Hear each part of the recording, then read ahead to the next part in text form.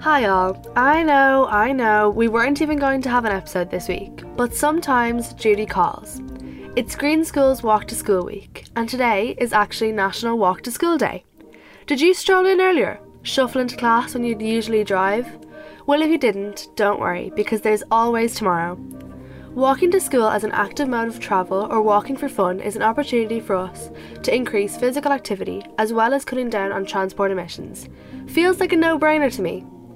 Last Monday, 150 young people between the ages of 10 to 24 gathered at CHQ in Dublin as part of the Walk 21 conference. They met to help shape communities of the future, places where walking and active travel is safer for all, and we walked with them. My name is Lorraine Darcy and I'm a lecturer in TU Dublin in Sustainable Transport. Today we have the International Conference on Walking and Livable Communities coming to Ireland. We have delegates from all around the world and they are talking about what can we do to make places that we live and we work around our schools more walkable, which means easier to walk in and also really nice places to be. Today we said we'd get the real experts into the room. These children are coming from all around the Greater Dublin area and they're all arriving by public transport as well. So they're going to be walking here and we're going to be asking them about that walk.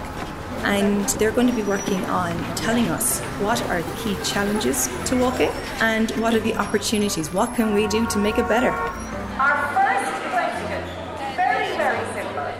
I want you to think about where you could walk to when you leave your house in the morning. I'm Josh from D7ET in 6th class. I don't walk to school because it's too far away and it takes me too long. It would only take me 15 minutes to walk to school, and I only take the car just because the option's there. My daddy drops me on his way to work, so I could walk to school. My name's Emine. I get to school in a car. It's too far to me to walk there. Don't walk to cycle or school. I get a lift in a car.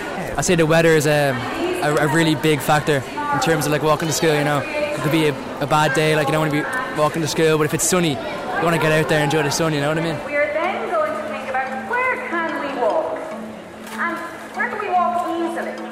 What is not considered a trek?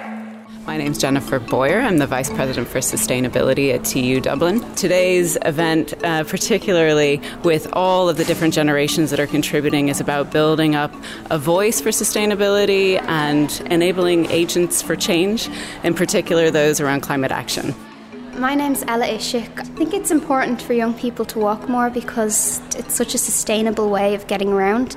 And the times are changing. We're moving away from using, just a single car. Even like walking to school, walking to see your friends, and just walking as a hobby in general is kind of important. I'm Camille Pasteur, I'm 15 years old. I believe that it promotes the importance of well-being, mental well-being, and that there is no disadvantages to it in terms of how it helps you, how it helps the environment, and how it helps the sustainability of the world. Hi, my name's Maya Deegan and I'm in Educate Together Dublin 7 National School. I think it's better exercise and it's better for the environment as well, obviously. It'd be more fun if instead of going in your car you could walk with your friends or cycle with your friends. I'm Bronwyn Thornton, I'm the Chief Exec of Walk 21. Now, we're particularly excited with the Irish conference because the Irish government is investing in walking in a global first, the volume and extent of their investment. And what that means is that we've been able to host a youth forum here because children love to move independently in our communities, and walking is the way that they can do that. And if we enable streets and public spaces where children can move independently, not only do they get the physical activity and spatial awareness development that they need, but their parents get liberated from having to ferry them everywhere as well. Children love walking in our communities, and we should, as adults, be enabling them to do that. Thank you very much. And now we're going to have Sarah Flynn. My name is Sarah Flynn and I'm the founder of A Level Playing Field. We work with teen girls and city planners and designers, and we bring them together to co-design solutions to make public spaces more friendly to girls. Safety is definitely a massive issue. There's both feeling unsafe and then being unsafe. Some things that we discovered in the workshops that contribute to them feeling unsafe are lack of lighting or poor lighting, antisocial behaviour, if there is not very many entrances or exits in the public space, and if they can't see like right through the space, so they want to be able to have clear sight lines through the space. I just feel like as a young girl in today's society, especially in my area, it just feels very dangerous, and I feel very self-conscious when I'm walking by myself especially, and I wouldn't be walking to school or anywhere really with people. So I just would feel a bit uncomfortable walking by myself, especially in the winter when it's becoming dark and it's dark in the morning and there's lots of boys on bikes and they're speeding by or they're just looking very unfriendly. If we choose to cycle, our uniforms can prevent us from doing so because they're uncomfortable, we can feel judged or very self-conscious because it's inconvenient sometimes, so that may stop us from one mode of transport.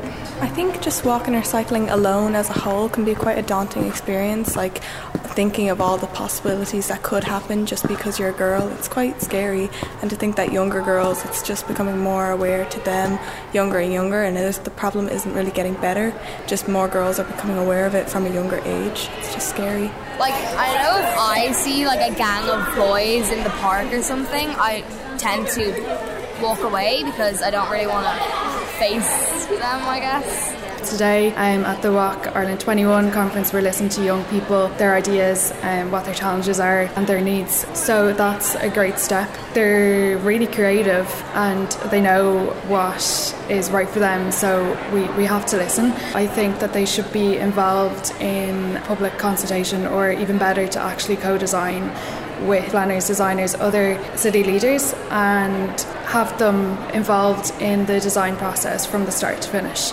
And then also I think there's room for policy improvements around young people and public spaces. Through the process of designing, they learn skills around design, they learn that they're creative, they learn that their voice matters, and they grow in their confidence. They can feel a greater ownership over the final result because they helped to design it, and then that can result in them spending more time in that place because they helped to make it a reality. I think that like society and our communities need to change, especially education, for maybe boys in particular, but everyone kind of to just be friendly, not like dangerous, and improve the kind of surroundings, because where I live there's no really infrastructure for walking properly. There's like one zebra crossing, there's the traffic lights don't work sometimes, and it's just very awkward to be walking around all the time. Hi, my name is Maria. I scoot to school. I find it safe. I'd say personally the footpath might be a bit small for that, but like I enjoy doing it. Some roads there's like a lot of traffic and I have to go on the footpath. But then the footpath is very small as well, so it can get very like busy and stuff. Sometimes I have to cycle on the path because it's just too busy and there's no cycle path. We've got infrastructure that plays a key role, or lack thereof in some cases, but we are seeing things change, in particular the kind of Fairview area, which is looking at all of the new infrastructure for cycling and walking coming into fruition. And I think we've got a lot to learn as well in terms of other cities, in particular in the continent, where cycling infrastructure has been a part of the culture for many decades. So it's about changing our hearts and our minds to, shift from a car first choice to a bike first choice or a walk first choice. I think it's great that everybody gets to be involved and make sure that they're heard, really. Children from all backgrounds need to be a part of the discussion on how our public spaces are being shaped, because we're going to be using them for a long time to come. Walk 21 is a big step in the right direction, and don't forget, even if you don't walk to school every day, why not consider a walk on Wednesday or WOW, if it's in any way possible where you live. Today's Ecolution was recorded and edited by Aoife O'Neill and presented by me, Evie Kenny. This is our RTE!